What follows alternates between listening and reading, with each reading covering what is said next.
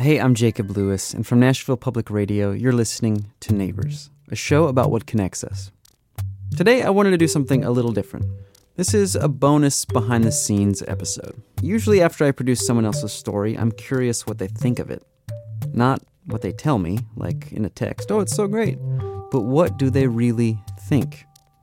It's usually really vulnerable stuff that they share, and then tens of thousands of people hear it. So today, Misho and Dayon from the story Misho's Brother open up a couple of Colt 45s and reflect on hearing their story right after they listen. After that, we're going to revisit some tape that never made it into their episode. And there's one final surprise that follows that. No, I'm just kidding. I was almost a little afraid to listen to it because, Yeah. It's weird. It's a very weird thing. This is Misho and his friend Dayon. They're in Misho's condo in South Nashville, sitting on a large leather sectional. Misho is recording their conversation on his iPhone.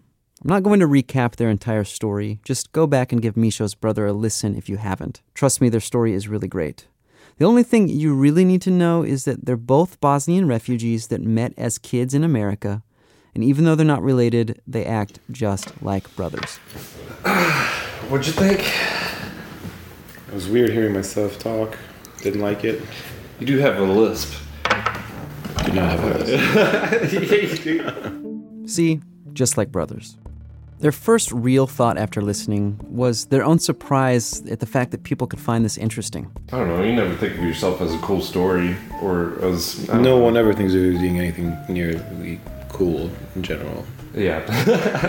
As the alcohol kicked in, ruminations on how they were raised started to come up. Men are not supposed to feel things. We're men, we don't feel anything but happy and anger. Both of them agreed that there was something about telling their story and then hearing it told back to them that helped them see that they do have a lot of other emotions to express. It's almost like the pain was transferred from my grandmother to my mother to me in a weird way. Instead of to express it rather than bottle it up like they did. And you are like the vessel that allowed me to express mine and led me to be able to do that now. Yeah.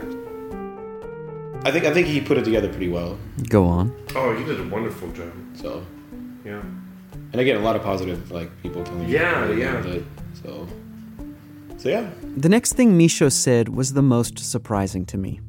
Part of his story was going to Bosnia to visit the grave of his younger brother. He went with Dayon. He said this whole process really helped provide him with some closure. To some degree, especially this whole thing is like an ending to something. And like greater new beginning is happening, which is going to be much better than everything that it has done before, you know? Yeah, closure is one thing that a lot of our people don't have. At the grave, I said that like the universe gave me a brother, and then you said that you already feel like we're brothers, regardless of anything else. Yeah. And like that, like I didn't really think about that before until that moment, and then that moment, you know. So this has been, I think, a good thing. I mean, you know, weird for sure, but a good thing. So. Yeah, I'm just waiting for my movie deal. Okay. I want a movie deal. I want to. And just like the Blair Witch Project, the footage just stops. Okay, so it seemed like they liked it, seemed like maybe it helped them see their relationship a little more clearly, and it also seems like it helped them process their own stories, to a degree. Misho and Dayon, thank you for your willingness to do that and for your vulnerability in general. And to anyone who's ever been on the show, the same goes to you. Thank you. So now onto the cutting room floor. In the editing world, you may have come across a phrase, kill your darlings. This means take the things that are precious to you but that don't serve the story and edit them out. It can be really hard sometimes. Well, one of the darlings from Misho's story was a little rabbit trail about a name that kept coming up over and over again. I have a friend named Eldine. Eldine is a family friend of Misho's, and the reason he kept coming up was because Misho's parents use him as this golden example of what a good Bosnian boy should be doing. Because like he was my age now, he's like 2 or 3 years older than me. And then like within 2 or 3 years, he got married, had 2 kids. They're like, look at Eldine, that good example. As Eldine kept coming up, he started to turn into this comical hero in my mind. A wealthy, perfect husband with 2 perfect kids. He drove a Ferrari, had nice tailored suits. He always got his parents gifts on special occasions.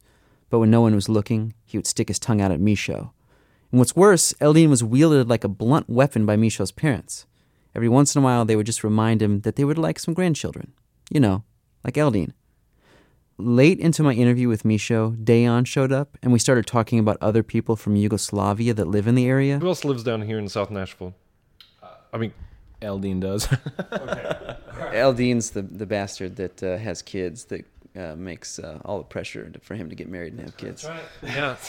It's got beautiful kids too, man. So They really are great. No, yeah. So with Eldine, the great symbol of cultural pressure constantly looming over Misho, I started to wonder, what was he really like? Was he a jerk? Is he too perfect? Hello, it's Eldon. Hey, Eldon, this is Jacob Lewis. How are you? Hey, good. How you doing, Jacob? I'm doing good. So I thought I was pronouncing it Eldine this whole time in my head, so it's Eldon. Eldon, yeah. Eldon, yes, sir. The reason I'm calling you is because you kept coming up in the conversation in a really funny way. I explained to him how Misho's parents use him to talk about starting a family. And I was surprised to hear him kind of guffaw and say, yeah, that's normal. It's not him in particular that's perfect. He's just used as the compelling vision, as it were, because he's the closest example they can find. What we got into next was not supervillain territory, but rather I got some insight on the shifting values of Yugoslavian refugees in the States. I mean, not long ago, everybody was judged by the size of their family. It's kind of cultural. So I obviously have 2 kids, and I'm one of 3 between my parents, but both of my parents come from very large families. My mom is one of 12, and my dad is one of 6. Wow. So you can imagine I've got a lot of cousins. And describe Misho to me. I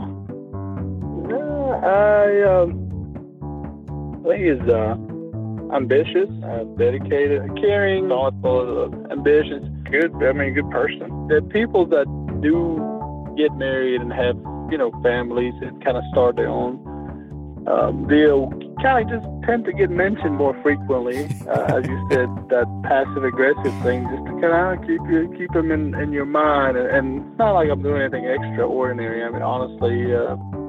This is kind of exactly what I expected to find out, was that you're just a great guy, ordinary guy with... Ordinary, man. There's nothing. So I don't want you to think I'm doing anything exceptional. I'm just doing, what's kind of expected. Well, Eldon's a nice guy. The golden example, golden rule. Okay, one final thing before we go. For the past year-ish, I've had a production assistant named Caleb Shiver.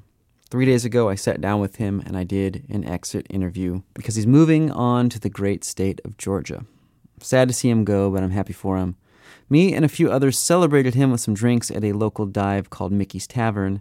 And in the low lighting amongst friends, I realized Caleb's voice has never actually been on the podcast. So we pulled out a phone and started recording. So I'm sitting here, we're celebrating Caleb's final day, and there was a point that I just want to, on the record, say that earlier I asked him if it was Caleb Shiver or Caleb Shiver.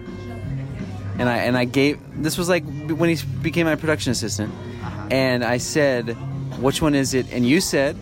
I said that when I used to perform as a musician, I used the name Caleb Shiver because I thought that it made me sound like a superhero.